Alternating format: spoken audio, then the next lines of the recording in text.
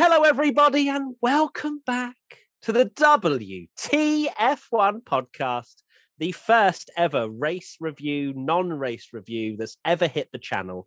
I am back. If you were watching the Quali Watch Along, you would have seen Katie taking over and pretty much just dominating the host role. So thank you, Katie, for filling in for me going on holiday. How dare I? But I'm back now, and what a time to come back. Really glad I rushed home from holiday to do an internet's best reactions and a podcast on one lap officially around Belgium. How are we feeling, guys? Good? Yeah, I'm feeling all right. It's one of those things where I was in the comfort of my own home, and it was annoying to obviously not watch a Formula One race because we had the summer break and was very excited to watch the Formula One race. And while it was hilarious to be at home and we get all the memes on Twitter and have a laugh about it, I do feel very sorry for the fans that were not in the comfort of their own homes and had to essentially pay a lot of money to be very drenched. So I am very much feeling for any guys watching that actually went to the race today. For those of you watching, listening on audio, that was Tommy, the founder of WTF1 speaking. Just thought I'd let everybody know. Katie, the WTF1 editor. You forgot. How you went away on holiday and forgot. I know. I forgot the clause. Your job is safer now, Matt. It's fine. Yeah, pretty much echoing what Tommy said. Like, if you're one of the people that was there in Spa, you're an absolute trooper. I would not want to be in that position. And yeah, just sad, really. I know Mother Nature has her own thing going on, and we obviously couldn't race yesterday, but still disappointing to have had everything sort of up in the air and no real answers or clear answers given to us by race direction and stuff like that, which means I get to have another little rant later, which I will try and keep brief. No, it's fine. We'll just do a we need to talk about something just for Katie's rants. Yeah, exactly. We have to fill this podcast somehow. Of course, want to mention to our Team WTF1 members that are watching live on this podcast. Hello to Izzy Hollingsworth, Jason Williams, Alice Holman, to name a few who are active in the comments right now. But if you want to sign up to Team WTF1 and enjoy the live podcast, exclusive events like our Silverstone track experience, which is coming up on the 15th. Is that right? 15th of September? Yeah, indeed. We have a competition also to win a day at the Mercedes F1 factory where you can drive the actual Formula One simulator.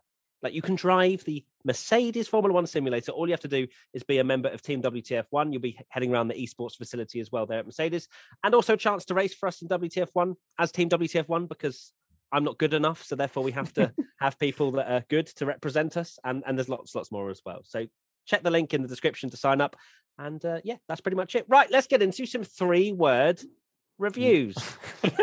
Yeah. It was not a race review, was it? It was certainly just 3-word safety car laps review. Yeah, exactly. And they were Zach Houston 52 with a nice nap. Actually, it's probably more of an actual full-blown sleep if you fell asleep from the sort of pre-show all the way to the end. Rich Hardy, bit wet in it.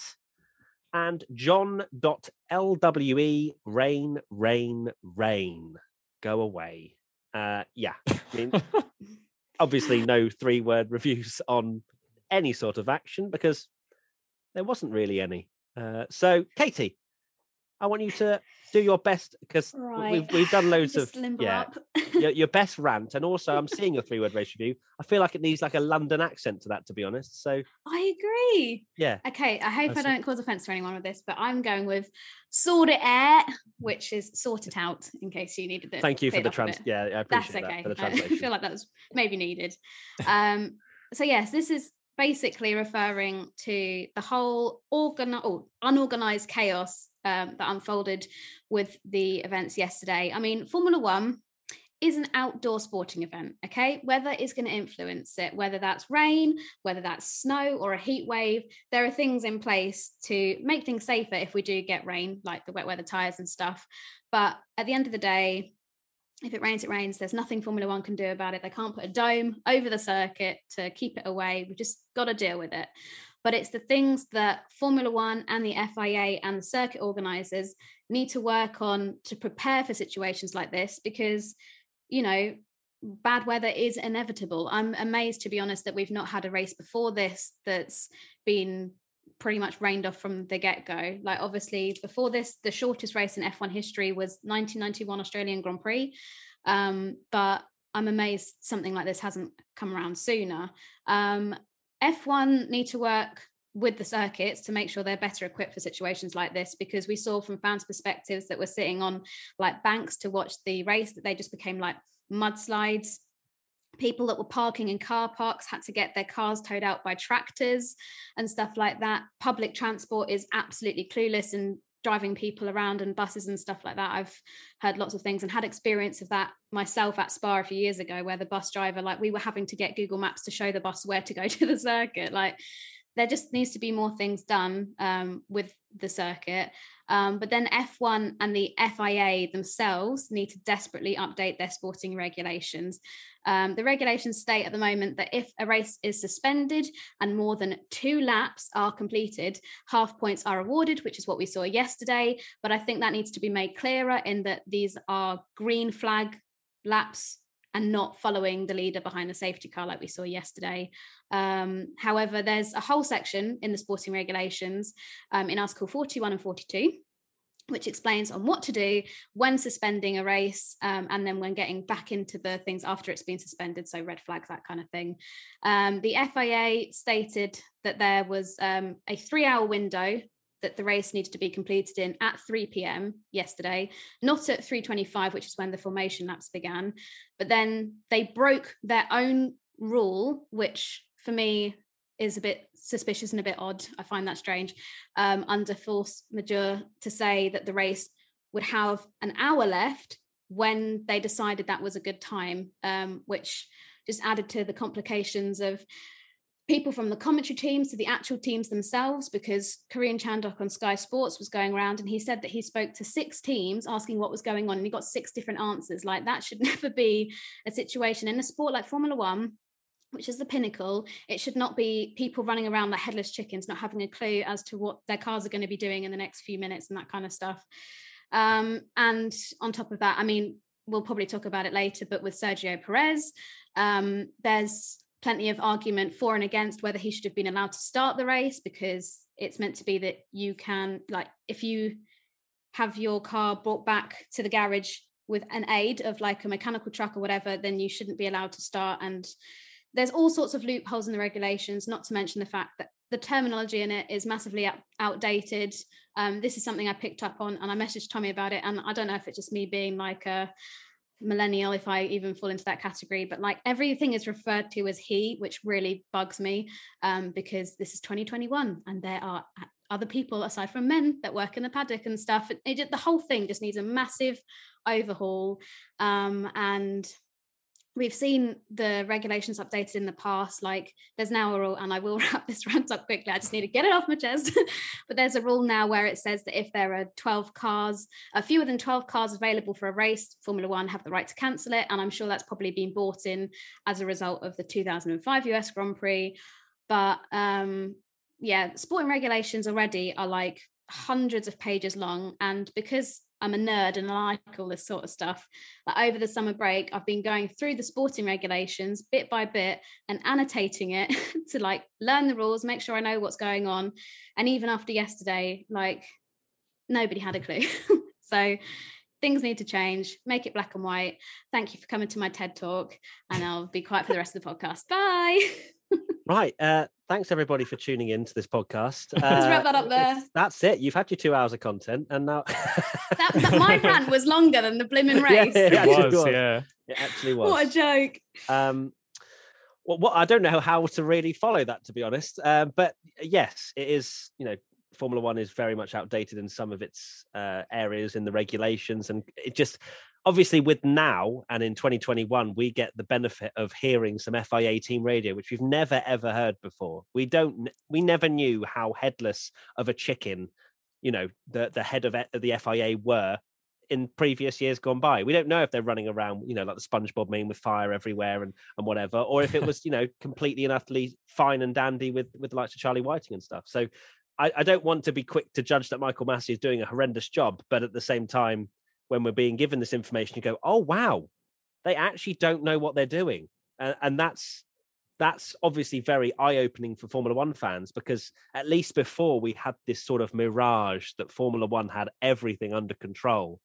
Now we know that they don't have a clue what they're doing. They're changing the rules. Michael Massey goes, no, Perez can't come back into the race. Oh no, he can. Okay, no worries.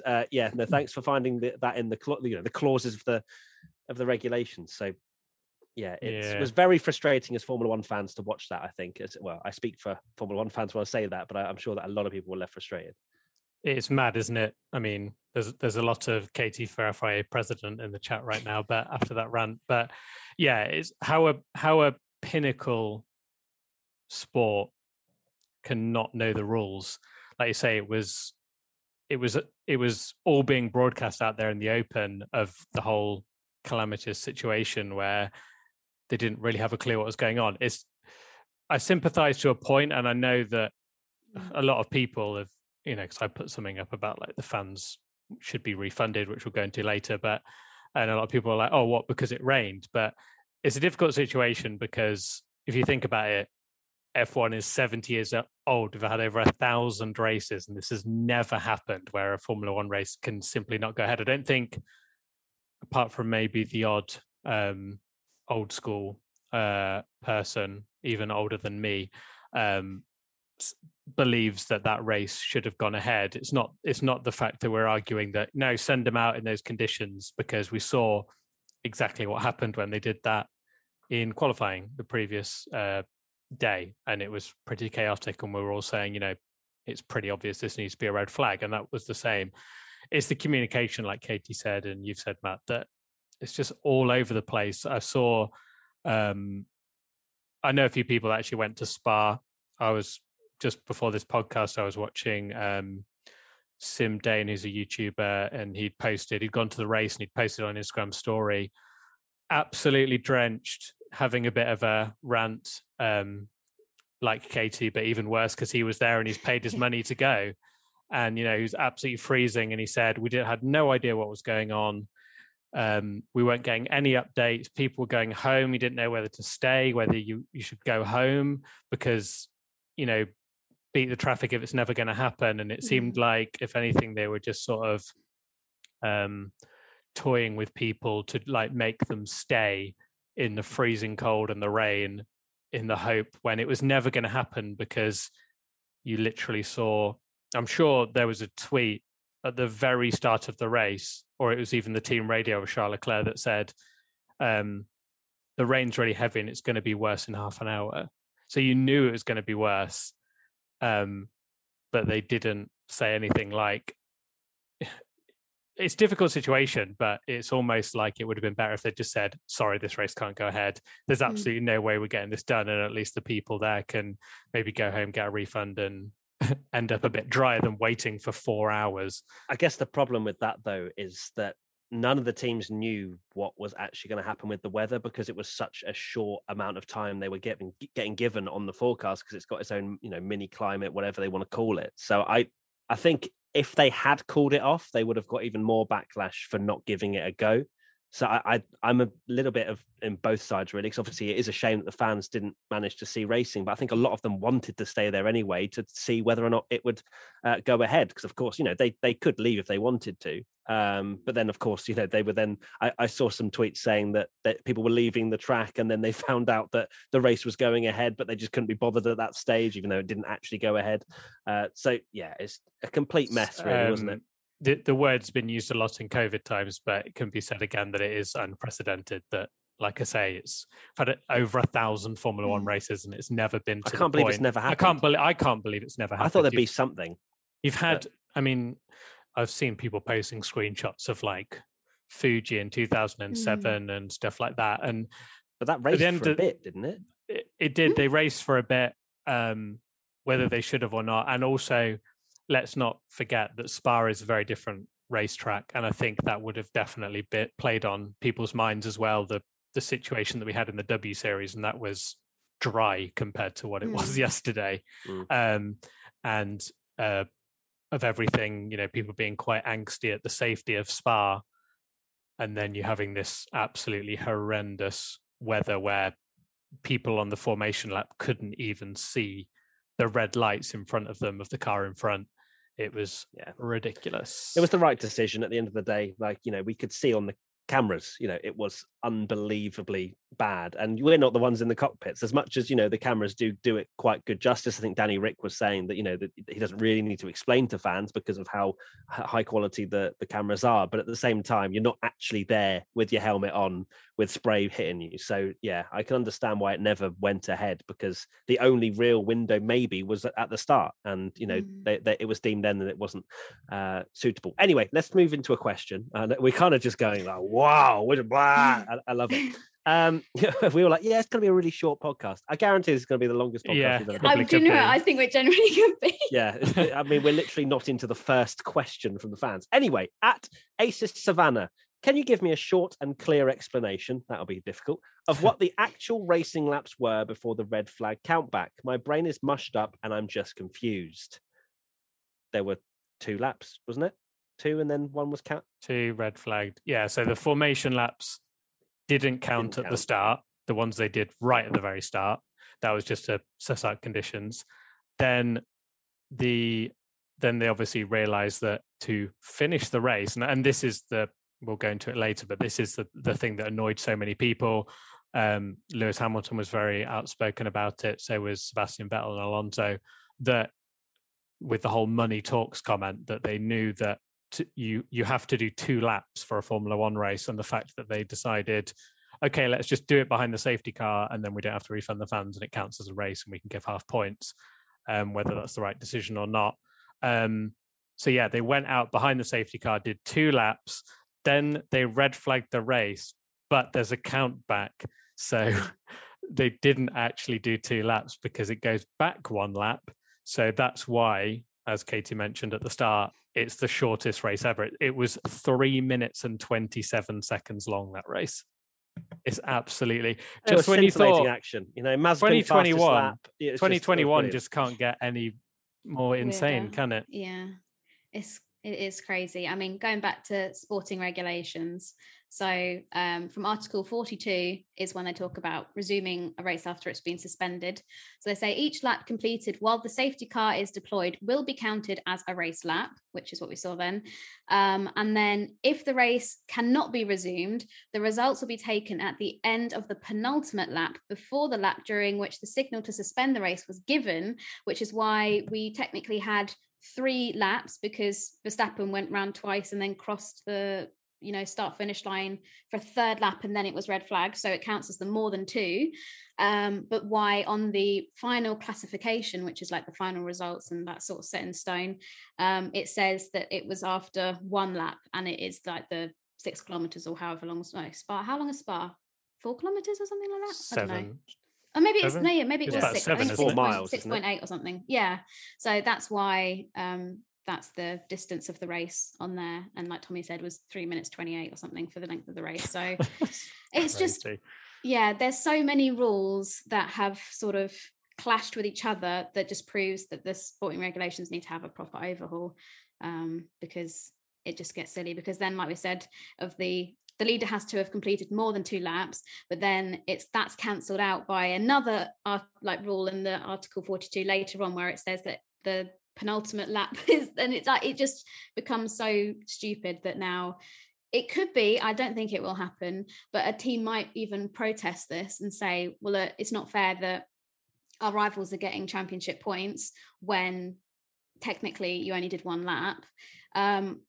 If anybody was to protest it, I would have think they would have done it by now. And if it's going to be anyone, it's likely to be somebody like Alfa Romeo or someone like that. They did a statement today, which I must admit, when I saw team statement from Alfa Romeo, I was like, oh God, here we go. This is it. This is the protest. But it was just them saying that they were disappointed that they essentially gave out points and called it a race. And they were, I guess they were probably, I guess they were the only team that were outspoken, essentially arguing against F1, because F1 themselves were trying to cover themselves a lot. And, I saw some things where Lewis Hamilton was very vocal with his money talks comment, and they used half of his statement to be like talk about how great the fans were, but ignored the bit where Hamilton was basically roasting F1 and saying that it was an absolute joke that they made all the fans wait there and not going to give them their money back. So,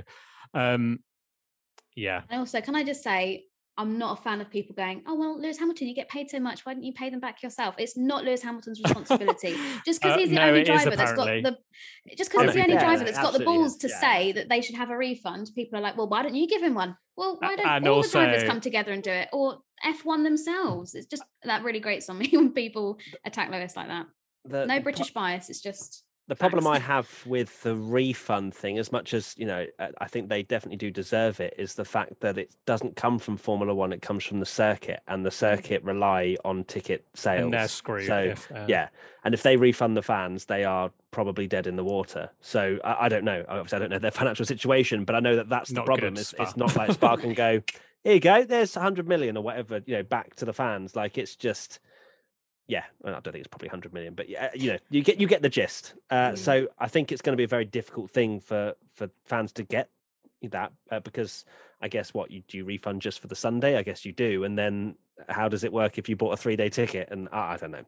Anyway, I don't think it's going to go ahead. I don't think they'll get refunded. I think it's just, unfortunately, what's happened in 1 in 1,000 races, as you say, Tommy. I'm sure there's something in the small print as well that's like, if weather disrupts a session, like you F1 aren't liable because exactly. Well, that's exactly what Lewis was complaining about. That and Sebastian Vettel, there was a bit of team radio.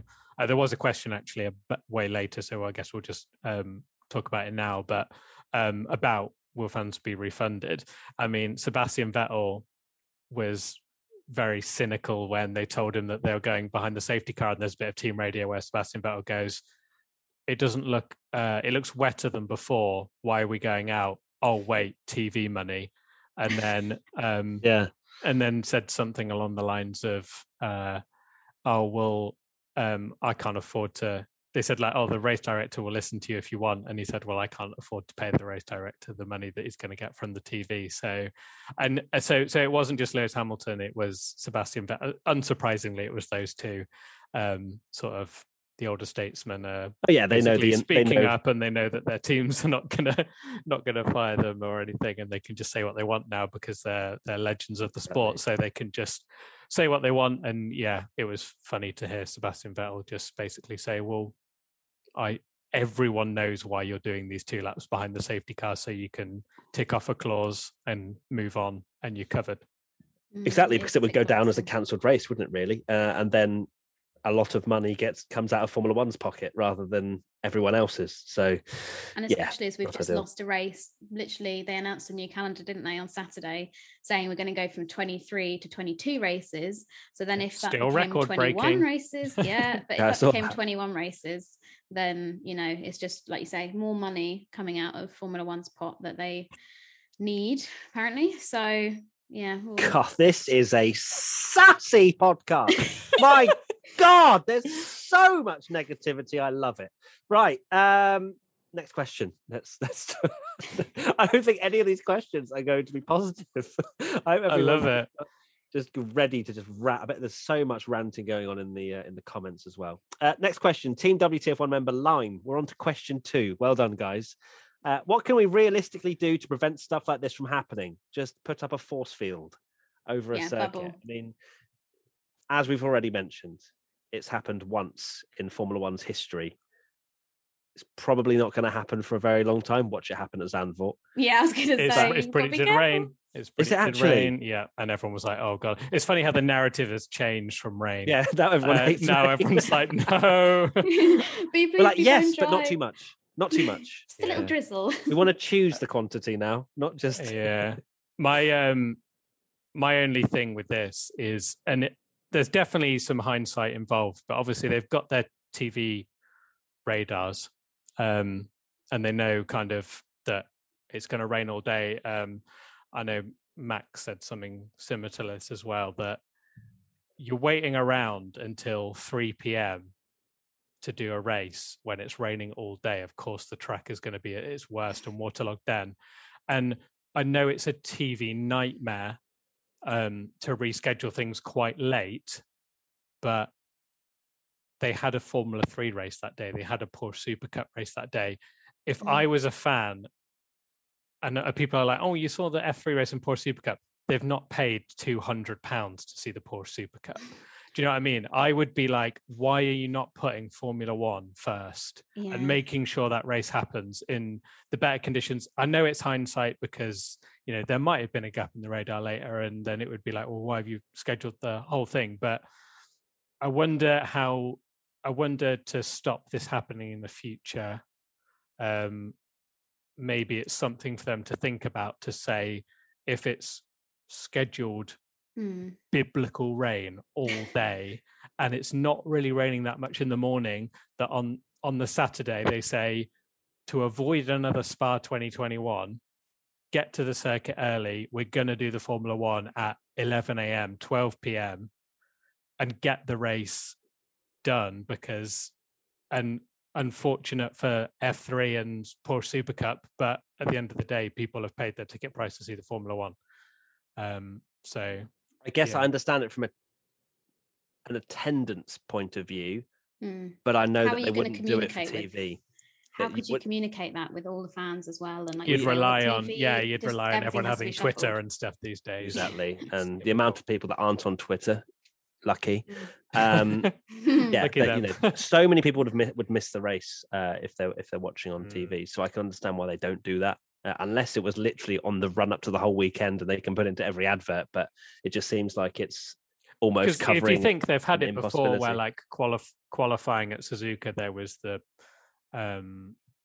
hurricane or the tsunami or whatever it was, and they ended up doing the qualifying Sunday morning, and it's been put on, it's been communicated, so it can happen. It's whether that's the lesser of two evils, isn't it? I guess that you have a race at 12 p.m. and some people miss it, or you have the absolute I can't say that word, chaos of what happened yesterday. Nice, good save.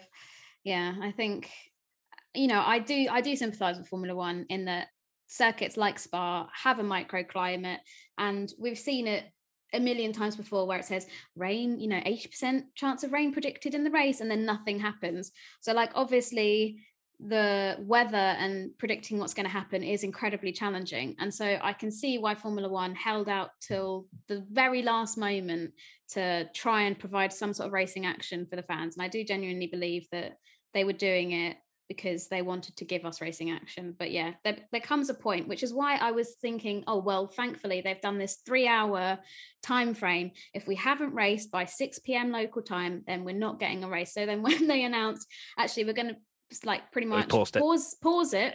I was like, no, this is literally, you're undoing all of the semi-decent work you've done before now, because it could be that we're sat around for like another 4 or 5 hours. I know things will get dark, you know, the sun will set, the moon will rise, all this sort of stuff.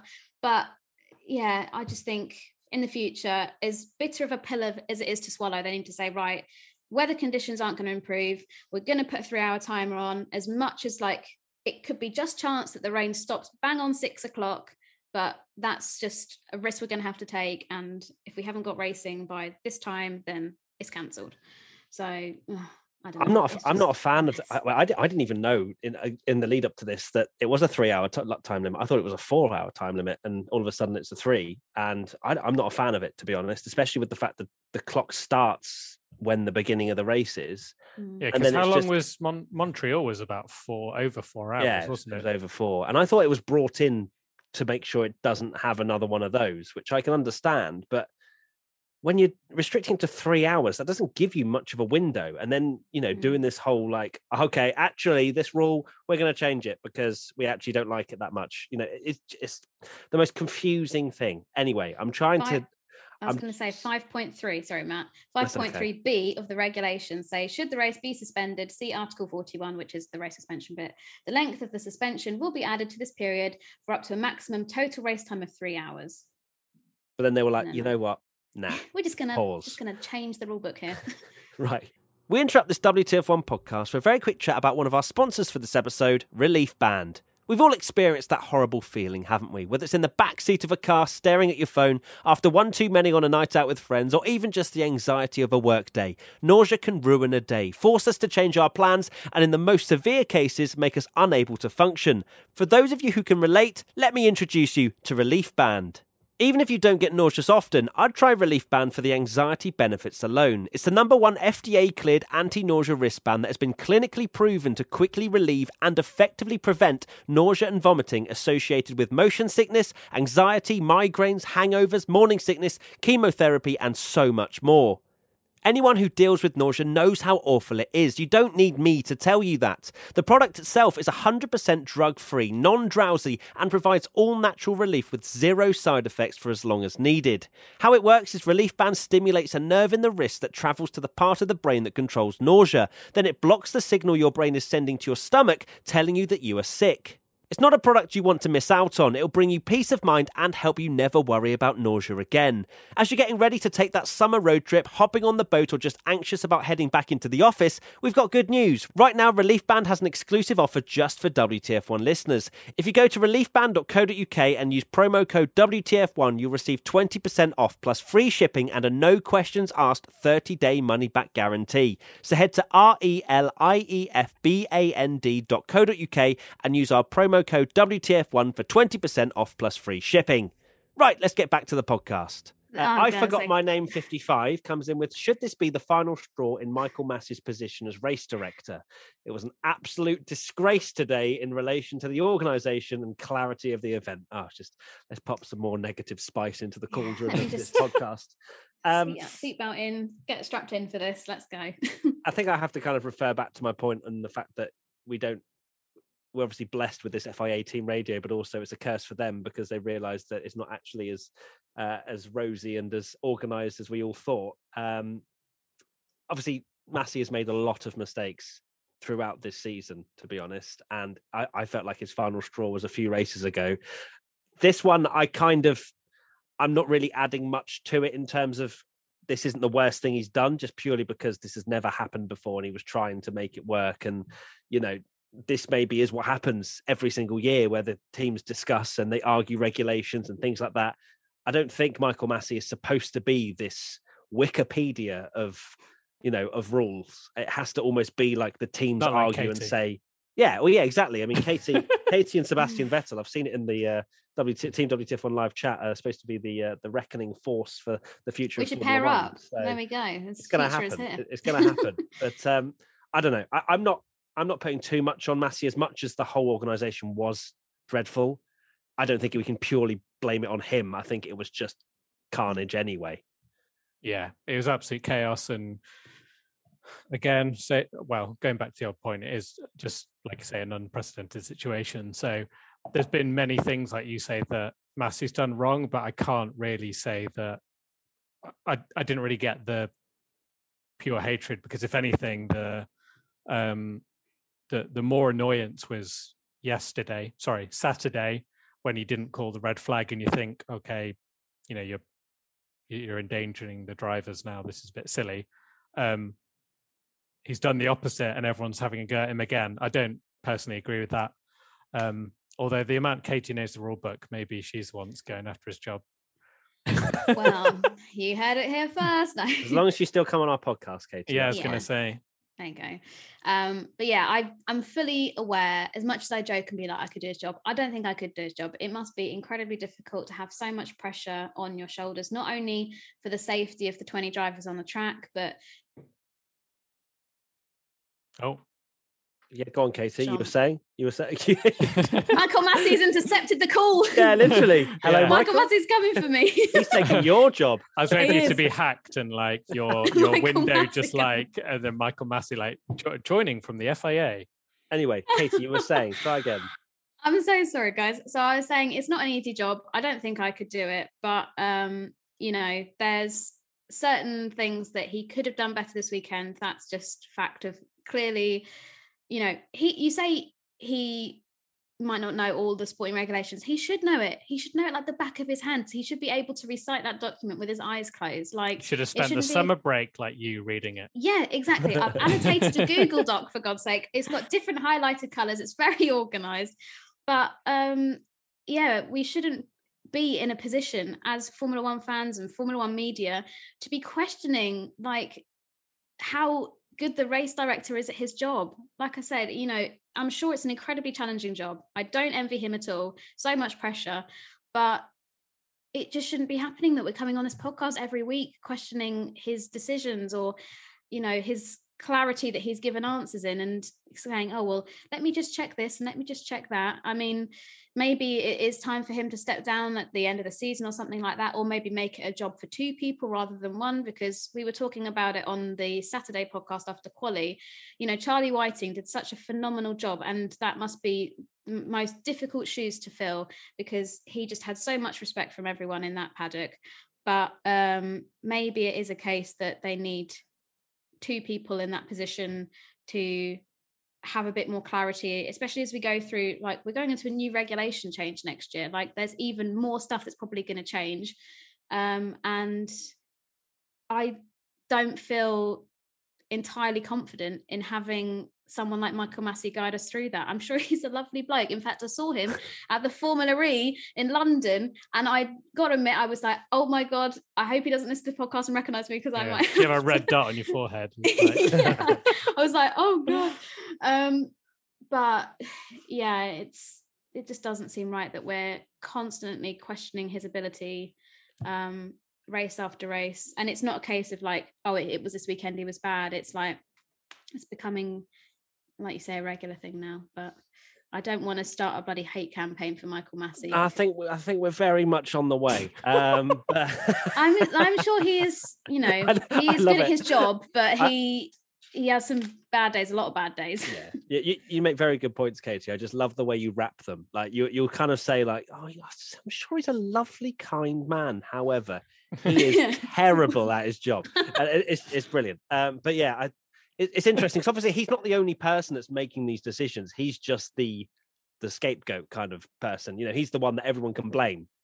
So maybe it's just the whole inner workings. Maybe it's not just his decisions, it's also the team that he chooses to have around him as well. Because, you know, you see those shots and it's not just him discussing what's going on. So clearly there's something going on in that whole thing, and it needs to be changed. Anyway, moving Question on. Question 4, Prun 69. I haven't even had my 3-word review. All yours, Tommy. Are Pirelli's wet tyres to blame, says Prun 69. Should the wet tyres raise the car more than they do right now? Less aquaplaning? Should the tread pattern throw the water more sideways than up in the air for visibility? Well, Prun, I think you've asked probably the 3 worst people that don't have any aerodynamic sort of prowess. But yes, I think they should be higher, because it sounds like you know what you're talking about.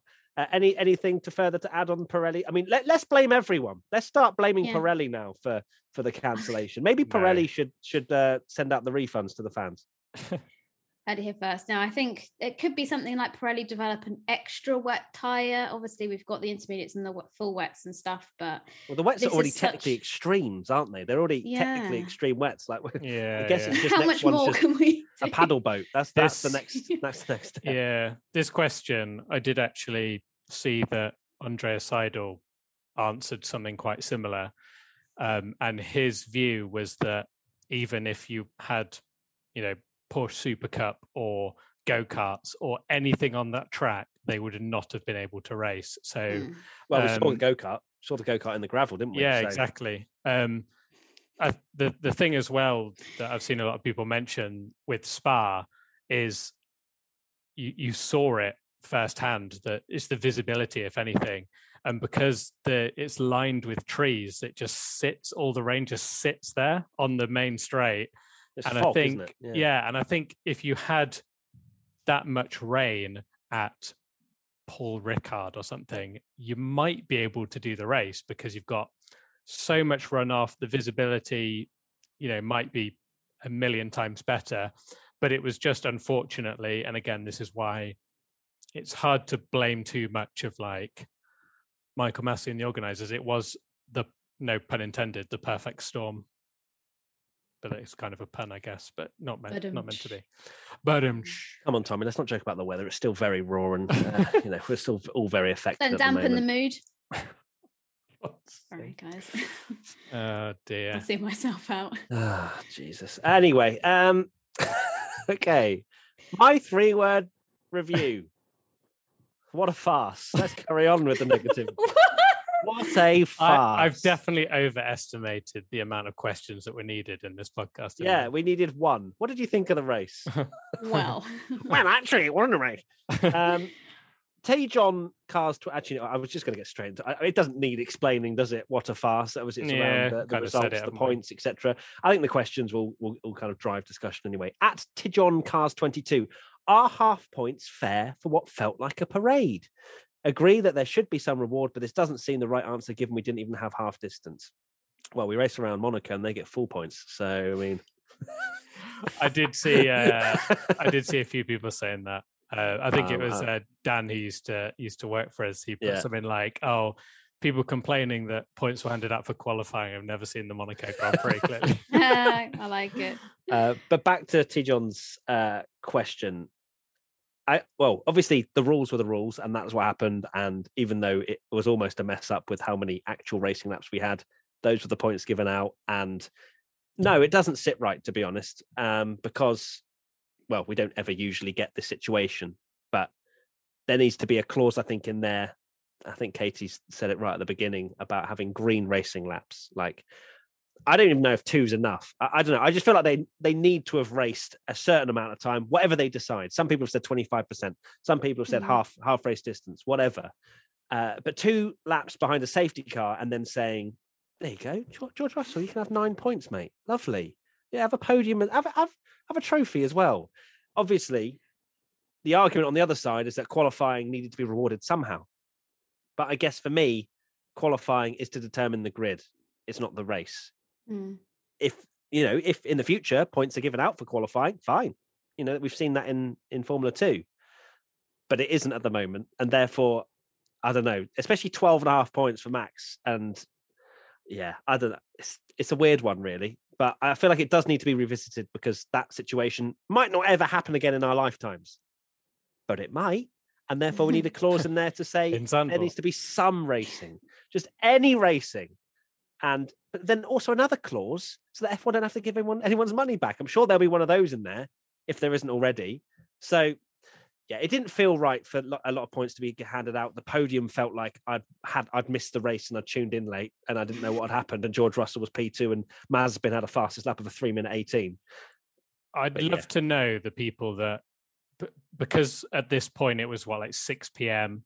We'd been waiting a very long time. There would have at least one person out there tuning in to Sky Sports to watch the highlights that had missed the race previously. I turned on and then seen. Because I remember seeing it, they kind of came up together. It was like Mazepin DHL fastest lap award with a 3:18 or whatever, and then the next scene was like George Russell on the podium, and you must have been like, "What on earth have I just missed?" I mean, it's an intense thing when you say F1 2021 season can't get any more crazy, and then it's like, wait a minute, hold my Mazepin fastest lap. Like it just seems so completely like the last thing anyone would have predicted this season. But yeah, I've got to agree. Don't get me wrong, as delighted as I am for George Russell and Williams, and that's more just because I'm happy for a team that has gone through so much struggle over the last few years to be rewarded with a podium. I mean, they haven't had a podium since 2017, which Lance Stroll gave them, but it warms my heart to see someone different on the podium. I'm sure had the result been Hambot, people would not be quite as gleeful and as happy with the result. But you can't give out points for just following the leader. Like, yes, it would have been the most George Russell luck ever because finally it starts in the front row, race doesn't happen, doesn't even get a chance to fight for any positions or any points. But it doesn't sit right with me that we conveniently did just the right amount of laps for it to be qualified as a race and to give out points and stuff like that. Maybe they could have awarded points like we see for the F1 sprint with is it first place getting 3, second place getting 2?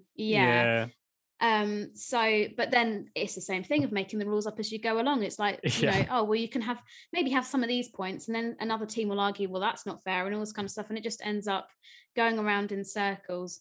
That was quite a big argument, actually, that I saw a lot of people say that Max Verstappen did a sprint race at Silverstone, however many laps it was, 18, 20, whatever, 25% distance. Gets 3 points. Gets 3 points. And then that he did 2 laps behind this, well, technically a 1-lap race behind the safety car. It was Tomo. It was Tomo. And got, 9.5 points. I'm one of those people that I don't have like a really strong opinion on this, like a lot of people do. Is that because Max won? Is that because Max won, huh? Oh, you sound like your Twitter replies of when I saw everyone was like, "Oh, you're only saying you don't want points because Lewis won." And I was thinking, can you imagine the absolute, again, can't use the word, chaos of F1 Twitter if Hamilton had won that race and got 9.5 points?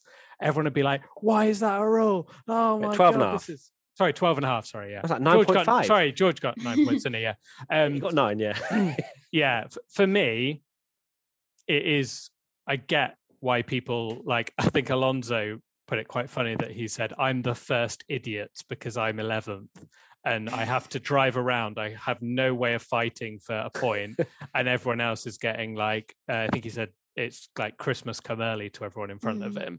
I get it, but so in that sense, I'm like, yeah, it's kind of silly, but also I think I'd feel exactly the same if they just said 0 points. And I'd be almost just as annoyed that, yes, partly because Max had qualified on pole and would have got points and made a dent in the title. George Russell wouldn't have got anything. But then there is like the thought in the back of my brain that's like, there's absolutely no way you deserve 12.5 points for that. But it's almost like at the same time, it's the only, it's not like qualifying was cancelled and the race and they've gone off FP1 times. Like it is a kind of logical thing of will you go as fast as possible, and realistically that weekend Max was the fastest, George was second fastest, Lewis was third fastest. I know there wasn't a race, so yeah, it's one of those things, again, unprecedented, and they've just made everything up as they go along. But I think they do need to rewrite the rules because, like we said earlier, yes, they may have done that race back in 1990, but they're not going to be doing that race anymore. So it could be, without going all eco, especially with, like global warming and the apocalyptic rainstorms that we're having like every now and then and the crazy weather. I personally wouldn't be surprised if this did happen again. So I think they need to make sure they are actually prepared for it. And actually preparation would be good. Yeah. Rather than making it up on the spot, which is not good for anyone because it just takes away the sort of integrity of the sport when, things are just being made up on the spot. And back to what you said earlier, back to what you said earlier with the team radio of the, the Jonathan Wheatley is his name, the Red Bull team manager, asking, so what's the situation here? Are there points? Aren't there points? Do these laps count? Do these not? It just makes the whole sport just look silly. Silly. Right, next question from Team WTF1 member R Done Zero. My question is, which race was more stupid, 2005 USA Grand Prix or 2021 Belgian Grand Prix? I think the USA Grand Prix because they actually made an actual legitimate decision to not install a chicane. So, yeah, USA for me. I would argue that at least the 2005 US Grand Prix was a race. However, for me, that was, like I say, it's a dry race. They could have prevented that quite easily. It wasn't like, I know this race was stupid, but it was like the equivalent of if they could say, oh, just put the roof on the track. And they were like, no, we've got to keep the roof off. No, we've got to keep the roof off the track. We've got to carry on and we'll just wait for it to dry out. And then it doesn't dry out and gets cancelled. 2005 US GP, like you said, they had a solution. So the question being which race, I guess, 2005 will go down as still the most farcical race. But I think this will be up there. Will be remembered as a farce with that. Yeah, I think it's probably not too fair to compare like a man-made drama, like with the tyres, compared to Mother Nature just having a mare. So I'm gonna go with US Grand Prix. But at least then the fans did have a race, as much as they didn't want to. No, I think that's actually worse than not having a race, was having that race where for those two Ferraris could dominate. Next question from, actually, no, it's not a question. We finally made it to my race review. Okay, we're 4 hours in. Tommy, give us your 3-word review, please. Mine is bittersweet George podium, and I had to Google whether bittersweet was 1 word or 2, and apparently it's 1. So bittersweet George allowed podium. half a point. Okay. Half a point. Thank you. Yeah, bit of a shame, isn't it? I mean, Williams on the podium, incredible, but it's just a bit of a shame that it had to be that way. With not a race, basically. There's not really much more to say than that, obviously. Oh no, we haven't actually spoken about it not being a race. Maybe we should dive into that. Yeah. No, but I mean, he clearly deserved to have a brilliant weekend because he put himself, in P2. I mean, what a race for you to do it where there's actually no race, because the talk in our qualifying podcast was how far is he going to drop back, and when you have 2 laps behind a safety car when no one can overtake, the answer is none. So he was fine. So it's kind of, amazing for Williams, really happy for them. Just what a shame it had to be that way. It is. I think it's more bitter than sweet. Obviously, I'm really happy for Williams in the sense that, they've managed to have a breakthrough result. They're very much secured P8 in the championship now. So they get a bit more money, even though they say they don't need it. Giovinazzi win at Zandvoort confirmed. Oh God, it's going to happen, isn't it? It's going to happen. It's going to happen. Firstly, I'm really glad he didn't win because that would have been, as a Formula One fan, you don't want to see someone's first, either it's not a pun, their first sort of victory or their first podium even, through those sort of conditions. In my opinion, it did feel very much kind of what's the word? Hollow. Anticlimactic. Climactic? Is it climactic or climatic? Climactic. Climactic, yeah. I've always got it climatic. I don't know why. Anyway, anticlimactic. Because, you want to see George, what he could have done from P2. Could he have got Max, down the Kemmel Straight, a little bit of slipstream, George takes behind the safety whatever. car. Any of that. Yeah, exactly. I mean, to be fair, even though they were behind the safety car, they still had to drive round. And clearly, not everyone could do that. I could just see like him going off or something. Yeah, you texted me, didn't you? And you were like, I guarantee crashes into Max and Lewis wins. And to be fair, Max was getting very close to the safety car at times. I was wincing a little bit. It has happened before as well. Like that has happened. People crashing by the safety car in those conditions. It happened at Fuji when Vettel was running an amazing position, and that's what haunted me a bit. Thinking, oh God, please don't happen again. Indeed. But I'm glad that George didn't win. I'm a bit sad that he got a podium, to be honest, just purely because of the fact that I wanted him to race for it and, come over the line and be celebrating. Oh my God, the euphoria. Didn't get that. I'm sure George will still take a podium. We move. Yeah, I'm happy that Williams have managed to pick up some silverware, but like you say, these guys want to be racing, although it's good to see that qualifying and having such a sublime qualifying result has been rewarded in a sense is nice, but it doesn't fill the void that has been created in our hearts, seeing him fight for an actual position. And these drivers will be exactly the same, of like they will have wanted to go racing. That's the whole reason they wanted to be an F1 driver, is the thrill and the excitement of battling on track and fighting for those positions, and the sort of relief when you can cross the line and say, do you know what, I raced my best today and I got, I finished 7th in a Williams and I got loads of points or whatever. I want to challenge that though, Katie, quickly, because I feel like George's interviews during the red flag period was very much we're doing 2 laps and we're getting out of here. Like every time he was they were like, oh, you're going to go racing. He's like, yeah, well, let's go out there, do a couple of laps behind the safety car and, see what's happening. I feel like he absolutely was going bank. He was on the weakest link. He was saying P2, bank. The way done. he celebrated as well. The way he celebrated as well, there was no remorse. There was no remorse of obviously, everyone said sorry to the fans. It did remind me a bit of Thiago Montero at USA 2005, where he's got his first podium and he's like giving it large and all the fans are booing and they've had the worst day ever. And you're like, yeah. It's a bit of a shame. George did say on Channel 4 that the car was the 17th fastest on track, so he probably would have dropped back and out of the points, which is why he's happy to get his podium. But like you say, I'm glad that Lando didn't get pole position, which out of context sounds a bad thing to say, but and same with George. Wow, Lando hater. Wow, I know. Hater. But it would have been. He would have won. Such he could have won that race. It was just mad to think. Yeah. Anticlimactic first win for either Russell or George. Russell or George. Russell or George. Yeah. Or Lando or Norris, to be honest. Lost our minds.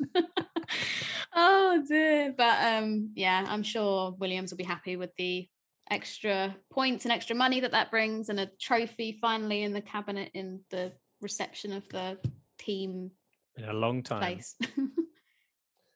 Okay, next question. Double points they got as well. This podcast is sending me Delali, guys. I know. To be fair, I've used all my energy with my Massey rant, and I've just gone flat now. Yeah, you peaked too early. That was right at the beginning, wasn't it? Next question from Team WTF1 member Lucy Levs. I don't know why there's a little dash there. Why not? 2 names. Lucy Levs. Is this a hollow podium for George? Yes, it is. Is it better he was second and not had his first? Okay, I literally didn't read that until. Yes, we've already answered. Next question. Shark Heart 40. Should Bottas and Stroll penalties be carried over to the following race instead of being applied in a non-race? God, if I said that, I'd be called the biggest Valtteri Bottas hater in the land. Also, since points were essentially awarded for qualifying, should Perez be classified? It doesn't really matter if Perez is classified or not, just purely because I assume, do they mean for quali? Well, should he be classified? Just in general. In general, you don't get points for being classified. So yeah, exactly. It doesn't really matter on that one. But no, I don't think it should carry over because we had a Grand Prix weekend, and that would be so harsh if just like people get points for the 2-lap race, 1-lap race we had, and also you carry over your penalty to next weekend. I'd argue, because I saw a few people saying this, I'd argue it's even worse because it doesn't give that he had that penalty in that race because he never got the chance to make up the 5 places. So if anything, it's a bigger punishment than what it probably would, because you think, 5-place penalty at Spa. I think it's made the penalty even harsher rather than it being even softer, because essentially, it depends, because obviously everyone got half points. So I guess the deficit that he would have had to, the front 2 in terms of points lost. Yeah, but maybe the way I see it is that he's essentially it's meant he started 13th, and I guess because of Perez finished 12th, but it meant he wasn't allowed to have a chance, like him or Stroll weren't allowed to have the chance to make up those 5 places back. So I think for me, it's perfectly fine that they did it that race and it's been taken on that race. That's just the rules. Let's not forget that it was wet, so it's probably a good idea and a good thing for Bottas that he wasn't racing in the wet, because we've seen some interesting performances from Valtteri in the wet, haven't we, in recent times? So yeah, maybe it was a saving grace for Valtteri because he was not looking very comfortable in qualifying, and neither was Perez that we saw in quali and driving. The thing about Perez being classified, I saw people mentioning about him being back in the race. Like, it doesn't matter. He finished 19th in a race where he wasn't allowed to do anything. I'm sure Red Bull, it's not like they got points, and it's really being classified doesn't matter. Like, it might as well be a DNF. It doesn't matter. It is unfortunate with Checo, winning it on the way to the grid, but these things can happen. It's not just Sergio that's done that. We've seen Russell have a pit lane crash last year in Turkey. Alonso, Imola this year, crashed on his way to the grid. Verstappen, Hungary 2020. So, I mean, he's in fairly good company, but still very disappointing for him, having signed a new contract and all eyes on him, to not even make it to the grid. You can't really sugarcoat that. Like he said, he made a mistake, and that's going to be bitterly disappointing because he literally threw away points just because. Why does everyone have a mare when they sign a new contract? I know. I was thinking that. I was going to have a look. Yeah. Perez will win a race in a couple of races. Then, if that's he'll have a slump and then he'll win something. But I ruffled a few feathers, didn't I, with a little tweet about it being I can't remember what the word I used about basically what is it, unforgivable, whatever I said about not being able to make it to the grid. Of course, it wasn't as wet when they were going to the grid as when it was sort of midway through the waiting for the race. And I still think it's a big mistake, and it's a big mistake for Max last year. And of course, he got away with it because the way he crashed, he was able to drive to the grid and get things repaired. Binning it on, it doesn't matter who it is, binning it on the way to the grid is still his fault. It's still his fault. He is unlucky that the place he did it essentially has no runoff. And like you say, he did exactly the same thing as Max, but when Max did it, he had the luxury of a big runoff area, whereas Perez is going straight into a wall at close range. So don't get me wrong, he was unlucky where he lost it, but at the same time, he's still getting an F in ABC. Because he made a mistake. He's just taking too many risks, in my opinion. But because of course, if 10 people had binned it on the way to the grid, fair enough, but no one else did. So I don't know, but yeah, can't wait for that hate. Moving on, ABCDEF1. Shall we play the jingle? A sad version. Could someone send a sad version? Now it's time for ABCDEF1.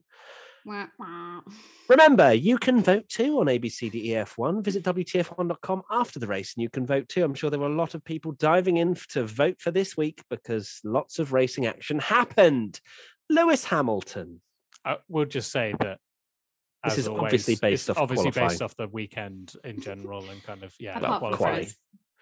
Apart from Perez, okay, so Hamilton got third on the grid, did a great solid race, kept third throughout the entirety of it, and that's a solid B. Yeah, it's an average, well, not average, but just decent, but not amazing B. B, okay, cool. Hey, Casey, happy with that? Yeah. Happy with a B, yeah. Lovely. And the fans gave Hamilton a B as well. Valtteri Bottas is getting the D. Damn. Happy okay, birthday, it's going Bottas. that way. Yeah. Oh god, no. He's getting my D. Yeah, 100%. Yeah, definitely. For God's sake, this is going to be cut so badly. Yes, a D for Valtteri Bottas. Okay, yeah, you're giving Bottas a D. Okay, and the fans gave Bottas the D as well. So that's good. Max Verstappen. I mean, pole couldn't do much more. Lights to flag victory. Yeah, he was weaving all over the back of the safety car. Probably would have got him if there was a couple more laps. Well, to be fair, a couple more laps was 100% more than what we had before. So A star for Max Verstappen. What can't really. Yeah, amazing quality. Did okay, cool, lovely. And the fan, are you happy with that, Katie? Yeah, you were nodding. Yeah. Lovely. Just for the audio listeners, we don't want to look like we're kind of just doing a me and Tommy show, and you're kind of nodding. Yeah, you kick me out the chat. Yeah, audio listeners, Katie nodded. A star, and the fans gave Verstappen an A star as well. Perez. Easy F. Yeah. Same as. I'm glad you said it. That's the thing there. Everyone's like, everyone has their own agenda with these things, but if you crash and make a big mistake like that, like many other things, apparently I have an agenda against Perez when I was probably one of his biggest fans coming into the season, saying I think he's going to take it to Max, and obviously it's been disappointing to see him not be able to do that because I think a lot of people did expect that, but it still doesn't mean we can't have opinions on him crashing on the way to the grid. So I mean, I was going to give him like an E, but if you want to go full F, Tommy, then it's definitely an F. I think any other driver. Cool. Everyone hear that? Tommy voted Perez an F. I'm going to go with an E. Katie, Mexicans, come after me. I'm going to go for an E for Perez. Although he did bin it, and had we not had that long delay, and even if we did race after all the drama and he managed to make up positions, he still shouldn't have done it. And like I say, it happens to the best of them, and people know that how much I like Checo and stuff as a driver, and on his day he's bloody brilliant, but yesterday wasn't his day and he made a mistake and he cost the team important points when they're fighting for a championship. Not good. So he's getting an E. I think I said an E. You did say an E. Yeah. Live chat. Sardi Fish says F is a bit harsh. It was raining. It's on the way like to it's the grid. Like people don't like the harsh grades, do they? I feel like it's like Charles Leclerc, Monaco all over again. Where it's like, F, you can't give him enough for crashing and missing the race. Literally crashing. Yeah. And this was not even in the race. Anyway, moving on. The fans gave Perez a D. So there you go. Lando Norris. I can't believe what the fans have voted in. We'll get back to that shortly. I think that's a C. I was going to say a D. Despite his amazing pace, this is where I get cancelled again. Because I watched it back and the conditions were absolutely horrendous. He was unfortunate that he was the first one, but at the end of the day, he did make a mistake. Which cost him ultimately. Which cost him, it could have even cost him a Grand Prix win. Yes, it was absolutely treacherous, which is why he's not getting the usual Tommy F, which is why I'm, bumping it up a bit. But yeah, I'm okay. No, yeah, D. No, yeah, D. I've been changed. Well done, Tommy. Good reasonings. Katie? And I can see the chat saying if Checo gets an F, then so does Lando. A push qualifying lap for me is slightly different in the rain to like the slowing down grid lap. So it's very different. It is very different. Yeah, you're going quite slow if you're Perez doing your Renaissance lap or whatever they call it. So I'm going to go with a low D for Norris, which is a great shame because he's looked speedy all weekend, obviously quickest in Q1, which is amazing, quickest in Q2, but ultimately made a little slip up, which cost him big. Obviously, thankfully, he's fine after the monster crash that he had on the Saturday. And I am of the opinion that had it not been Norris, it probably would have been someone else. But it was Norris. He made the mistake and lost himself, if not a potential race win, probably a guaranteed podium because he was quick enough to have been second or third in that qualifying session. Disappointing. I love how this is going to be the most decisive and like argumentative ABCDF1 ever when it was a 2-lap race behind the safety car. And Lando got voted an A by the fans. I think Martin Brundle was one of those because he was basically lauding Lando for going for it in qualifying. Yeah, I heard that. It's a champion's, he crashed, but it's a champion's drive. Would you be saying that if it was, anyone else? Yeah, anyway. So true. Yeah, it was a very weird comment. I didn't really. I get that he was just going for it. Like, don't get me wrong. Like, it was an amazing season. He's been unbelievable, and I really he was on it that weekend. Like, he genuinely could have. Well, we saw what happened. Like, he could have won that race, which is insane to think, but did make a mistake, and that's why he said, "Sorry, guys," when he crashed because it was ultimately his fault. Yeah, he overcorrected it from what it looked like on the onboard. It wasn't. Sadie Fish. Martin is scared of the Lando fans. So am I. He is. So is everyone. Lando's scared of the Lando fans. And so, Lando got an A. Danny Rick, P4. Finished P4. Take it. It's an A. Yeah, I'll go with an A. I've gone for B. What has that man got to do? No, to be fair. Yeah, I mean, it's difficult because if Lando had actually qualified, Lando was probably on the front row. I said that in the qualifying watch on that he probably would have been a second off Lando's time. Yeah, so maybe he was quite. There was a big gap between Lewis and Danny Rick. Okay, B. Tommy, you're doing great here today. Oh, thank you.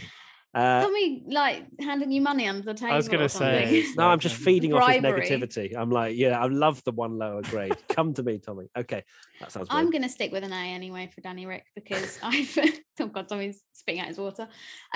We've been fairly critical of him throughout the season. He's obviously gone through his struggles, but P4, best ever quali result with McLaren. Yes, Lando could have been even quicker, but he wasn't because he made a mistake and put himself in the wall. Danny Rick did not. So I'm going to go with an A. Lando fans, please be kind. Yeah, I guess, it's difficult. It's difficult to really give him judge something it, when he does well, Yeah, and B means good. Well done. I think the McLaren was really good in the wet from what it looked like. Anyway, really good. Obviously, Lando was fastest in Q1, Q2. and clearly the package was there. It's a high B, but it's not an A. Okay, the fans gave Danny Rick an A. Charles Leclerc, C. It's a bit average, wasn't it? C. Yeah, I have no idea what Ferrari even did that race. They were just 8th and 10th, was it, or something? Yeah, Carlos got the last half point. Woohoo! Yeah, people with OCD not enjoying that championship. Oh, I'm really not stressing Horrendous. it. Not stressing it. You're not stressing it. I love it. No, I just don't like the look of it. But yeah. Yeah. Oh dear. At least so far, anyway, that it's not that Hamilton and Verstappen both got a half point. So it's we at the moment not having a situation where one of them can win the title by half a point, which would be pretty peak 2021. Well, not yet. You don't know. Yet. You never know. We might get another race. We get a new rule, and then Zandvoort's only 20%, and you get 0.1 of a point, and then it's ridiculous. And then someone wins the title by 0.1 of a point. Yeah, 1/16 of a point. Okay, yeah. So we're going with what C were we for talking Charles about? Leclerc. Charles Good. Leclerc, C, yes. Yeah, and the fans gave him a C as well. We'll give the same to Sainz. Yeah, and the fans gave the same to Sainz as well. Sebastian Vettel, P5 on the grid. Lovely little. I don't know what I was saying then. Lovely result from him. But didn't really get to see what he could do in the rain. But A. Yeah, got to give him an A, especially his teammate who I bigged up massively in my quali predictions as this wet weather master. Yeah, I went for P2 and such an idiot. I should have gone for George Russell and Williams. What an idiot. Well, yeah, right. Now, can we talk about my top 5 prediction for George Russell? No, we can't. We're moving on. Why can we not talk? I wasn't there. So far off. You're closer than you were. Everyone was like, "Oh, Matt, what are you on? Oh, yeah, George." It is so funny, isn't it? The predictions that especially after what I found really funny about that is you had done that, and it's like the last race, Ocon won, and you're making a prediction that's a little bit out there. Not even, a little. Well, it's quite big out there, but even like Lando and P2 and stuff. I was like, oh, what's Matt smoking all this? And it's like things can happen in Formula One. We literally saw it in the last race. Like it's just a prediction. It would be really boring if every race we went Verstappen, Hamilton, Bottas, Perez, Lando. Some people forget that we're just Formula One fans having a bit of fun and we have opinions. And it's mad, isn't it? Despite an hour and a half of negativity on this podcast, we are just having fun. We are having great fun. Oh, dear. This is a safe space. It's fine. It only goes out to a few thousand people. It's all right. Yeah, only a few. Okie dokie. So Vettel got an A from the fans as well. Lance Stroll. D. Yeah. He missed his final quali lap, didn't he? Which I guess is somewhat down to the team as well. So a D, I think, is fair. Yeah, not really a brilliant weekend for him, is it? Was he unlucky? Yeah, I didn't actually realise that he was unlucky because of weirdly as well. He actually finished dead last because he got a 10-second penalty. What did he get that for? They changed his rear wing. wing. Yeah. Oh yeah. You weren't allowed. And then Ferrari changed their tyres and then changed them back, and they were like, "Oh, don't worry, we didn't notice." They said that they broke the rules, but they basically changed it, so it's fine. Yeah. Mad, isn't it? Oh, yeah. I think it's still even if it's a high D, it's still a D for Stroll. Okay, and the fans gave Stroll a D as well. Pierre Gasly, was it P6? Yeah, P6. P6. Pierre Gasly absolutely destroying Yuki Tsunoda. Once again, standard, isn't it? Yeah, I think it's an A for Gasly. Yeah, I think so. Yeah, an A. Would have been top 5 had Russell not been absolutely on it, which I'm only slightly sour about because he's completely ruined my predictions for this week. Which we will reflect on that shortly. Pierre Gasly got an A from the fans as well. Yuki Tsunoda. D. Did you say B or D? D, obviously. Okay. If you said B like from being out in Q1. Don't say it like that. You are the Yuki Tsunoda fanboy. You can tell Tommy's getting a little bit... I'm not that delusional. A little bit aggravated is old Tommy there. It is very much going downhill for Yuki. Out in Q1, wasn't he? He said that he had the car to... Didn't he basically say he said that he had the car to get into Q2, but just didn't drive well enough, which is Not quite what you want. concerning. Yeah, at least make a racing driver excuse up. Jesus. Yeah, I think he's running out of them, to be fair. So yeah, a D for Sonoda, almost verging on E, to be honest, at this stage. But the fans gave him a D. Fernando Alonso. He was actually a bit poor in qualifying. Bit poor. Got beaten by Ocon quite comprehensively. Because I hyped him up again like Stroll. I put him in my top 5. Where did he finish in the end? Was it 11th? 11th. Because of like people binning it and whatever. Yeah, so I C. expected more. C. Yeah, C. Fans gave him a C. Ocon, B. B. B for the fans as well. Raikkonen. What a he was just... He just had like so nightmare bad, after nightmare. wasn't he? Yeah, not great. He's almost an Eve, like for me, because I'm giving him an E as well, Tommy. Let's get on that negativity hype train. Yeah, just get all the negative energy out now, so we're really in a good mood for next week. He's getting. Did he get out qualified by? Yeah, Mick Schumacher. Mick Schumacher. He did. And yeah. Kimi's the one that in those experiences. Not that clearly I've given Yuki Tsunoda a D, but you're kind of like, oh, it's absolutely horrendous conditions. They're rookies, blah, blah, blah. Kimi Raikkonen should not be having an absolute shocker. Yeah. He's a world champion. He's a world champion. Yeah. Yeah. Awful. Especially because Giovinazzi had pretty decent. It wasn't anything special, but like a lot further ahead. So yeah, Kimi's getting an E for me anyway. E for me. I think so. It's got to be an E. He said on Thursday on Media Day, Alfa Romeo's got to stop making mistakes if they want to beat Williams or something. I was like, well, mate, you're the one making the mistakes, so you got to be careful what you're saying there, mate. Don't qualify 18th. Yeah. Or 19th. crash into the pit lane. 19th. And crash, He's, Oh. I don't make the rules. So the fans gave Kimi Raikkonen a D. And we gave him an E. Giovinazzi, C. Yeah, C. C. Happy with that, Katie? Yeah. One of these days, I just really like to give him a good grade, not just a C. But he needs to do anything other than not exist. That would be good. Like any sort of TV time would be nice for Giovinazzi. It is so true, because he did do amazing things in F2, but how many like crazy races have we had now? Or even that one, like look what George did. Not that I'm saying he should have been P2, but if he was like 8th or 9th, it's crazy conditions and Giovinazzi's done something incredible, and you're like, okay, fair play. Rain is the great equalizer, and he's done something amazing, but you just never ever see it from him, which is a shame. So yeah, C again. I think he's probably had C for most of the season. Giovinazzi, someone said in the chat. Well done, Lucy. Nice. Okay, George Russell, A star. Moving on. Yeah, A star. And the fans gave him an A star as well. Tommy's drinking through it. It's so obvious that it's going to be a B from you. A, no. Yeah. Oh, A star. Yeah. A star for Russell. Nicholas Latifi. He managed to score a point, didn't he? He did. He qualified 12th. How did he qualify 12th? Finished 9th, didn't he? Yeah, because he got 2 penalties and then Perez. It's crazy, isn't it? But 12th is still a decent result for a Williams, so it's not an A, but it's B. I'd give him a B. High B. I know we don't do high Bs, but I like the whole series. We don't do it, but just so you know, everybody, that's what I would have given him. Don't cancel me because it's a high B. Okie dokie, and Latifi got an A from the fans. Mazepin, it's got to be an A for fastest lap, to be honest.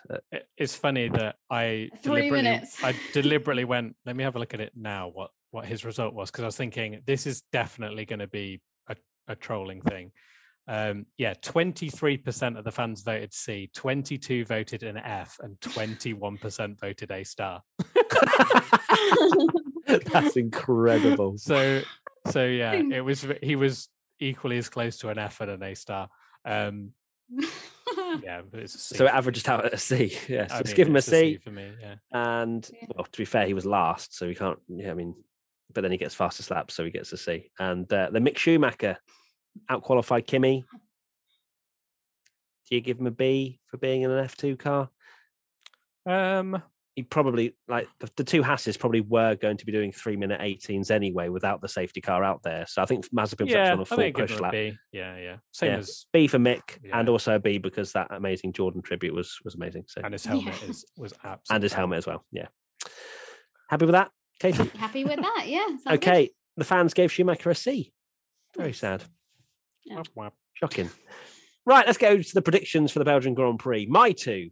1 second. Let me just.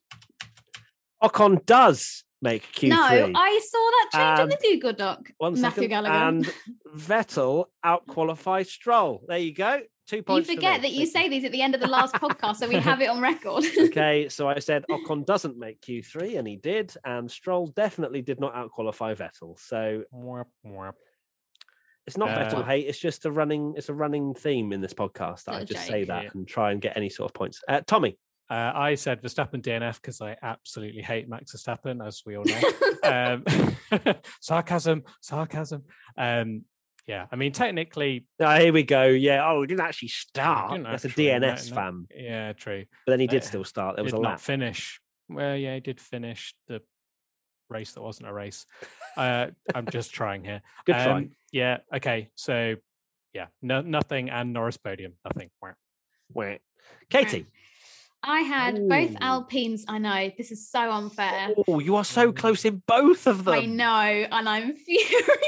Oh, no. So, both Alpines top 10 in the race. Fernando Alonso finished P11, so I missed out by that by 1 place. And I said Gasly top 5 in quali, and he was P6. Can I get half a point, like sympathy point? Oh, okay, never mind. I just realised that, like, we always used to joke about us giving half points for nothing, and then now Formula One have taken it on board themselves and doing it in races. They clearly watch the podcast. Yeah. Okay, the fans. R. Shepherd 1433, Pierre Gasly top 5 finish in both quali and the race. Wow, did we pick that up? That is literally exactly the same almost as Katie's. Anyway, that's not happened. MXRKEN _ 3 different teams on the podium. That's correct. It is correct. Well done. Definitely didn't think one of them would be Williams. Yeah. No. And then Harry Stocker 26, both McLaren's top 5. Unfortunately not. Right, my predictions for the Dutch Grand Prix. Here we are. Mine are Dutch fans cause interruption to a session due to flares. I just feel like they're going to literally cause a smoke bomb. Yeah, FP1, 2 minutes flag. Into FP1. Yeah, there'll be a red flag. Max comes out the pits, orange, all over the track. I just feel like there's going to be something like that. And Perez podium because I'm not a hater. Well, that's going to make my one sound like I am a hater. Good. Thanks. Yeah. Right.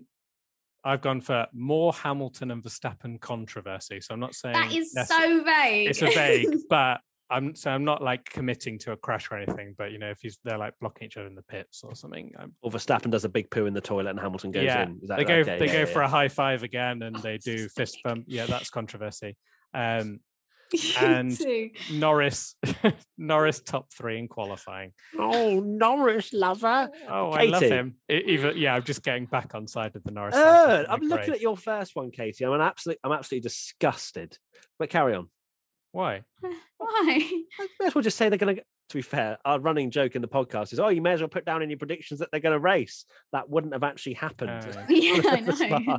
Go on, Katie. You're 2. Mine is Verstappen pole because I'm taking what I can. I think I deserve that after being so close with my predictions. Verstappen breathes. Yeah. And then Perez finishes outside the top 10. Oof. So finishes outside the top 10. So he actually finishes the race outside the top 10. So he's not beaching it on the way to the grid this time.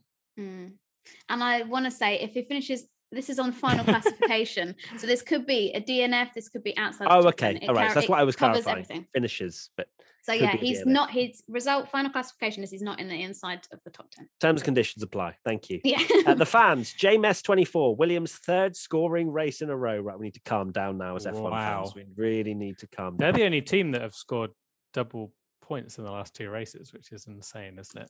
Imagine saying that. That is ridiculous. Blatantly Lewis, no rain. For the love of God, no rain.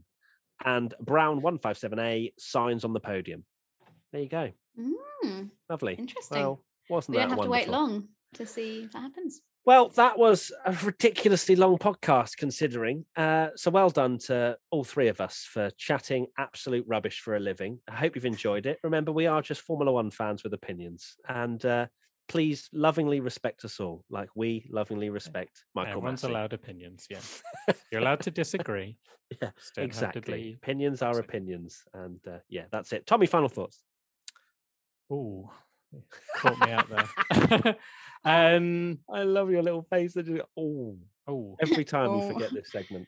I am buzzing for the Dutch Grand Prix. I really hope it's dry because might even be there with my people and my with my orange flare. Oh, no, It's you going to be won't me. I'll get that prediction. No, I won't be. But won't be. I won't be in the crowd, but I might be there. So exciting times. You might be there. No, we are going to be. We there. are going to be there. Oh, are you still not deciding whether or not you're going to go? I mean, geez. Yeah, just gonna. Yeah. Yes, we're going to be. All being well. Yeah, fingers crossed. Going to be there on the weekend, which is lovely. Katie, unfortunately, not for you. But what's your final thought after hearing that? Mine is I'm going to go off and cry now. So thanks for rubbing it in. No, I'll be here manning the base with your orange pillows. With my orange. Yeah, there you go. That's my contribution to the Super Max pillows. Yeah, definitely a yellow, but yeah, lovely. But there you go. There you go. But I hope you have a nice time, guys. Send me a postcard. A postcard. Yeah, or get me a beach. t-shirt or something. It is a beach, isn't it? Yeah, it's near a beach. So. There you go. Is it? We can do sunbathing in the rain. No, That'd be lovely. Okay, Don't cool. make me more jealous than I already am. Yeah, my final thought is, oh my God, I'm going to hear an F1 car again, maybe. Fingers crossed. I don't want to say anything because there's so many things that can change. And also because we're only going for the race, so if it's another Spa, we won't because we don't want to get to see qualifying. Rip. Anyway, thank you so much, everybody, for watching and listening. Make sure to use the hashtag WTF1 podcast if you want to get involved in the discussions. And also check out Team WTF1, of course, the things that we've mentioned, the Silverstone track experience, competition to win a day at the Mercedes F1 factory where you can drive the Formula One simulator, the actual Formula One simulator at Mercedes. If you're quick, you might, they've said that, yeah, exactly. Still up for grabs. So technically, if you put an absolute worldie of a lap in, sorry, George, but, Yeah, you're good on a sim, so get me in there. Perfect. So there you go. And yeah, the links will be in the description. Thank you so much to Tommy, to Katie, and to everybody watching and listening. We will see you very soon for another podcast where myself and Tommy will be probably not on the ground doing it, but we'll be somewhere doing stuff. So yeah, look forward to that. Covered in an orange flare. Bye! Bye!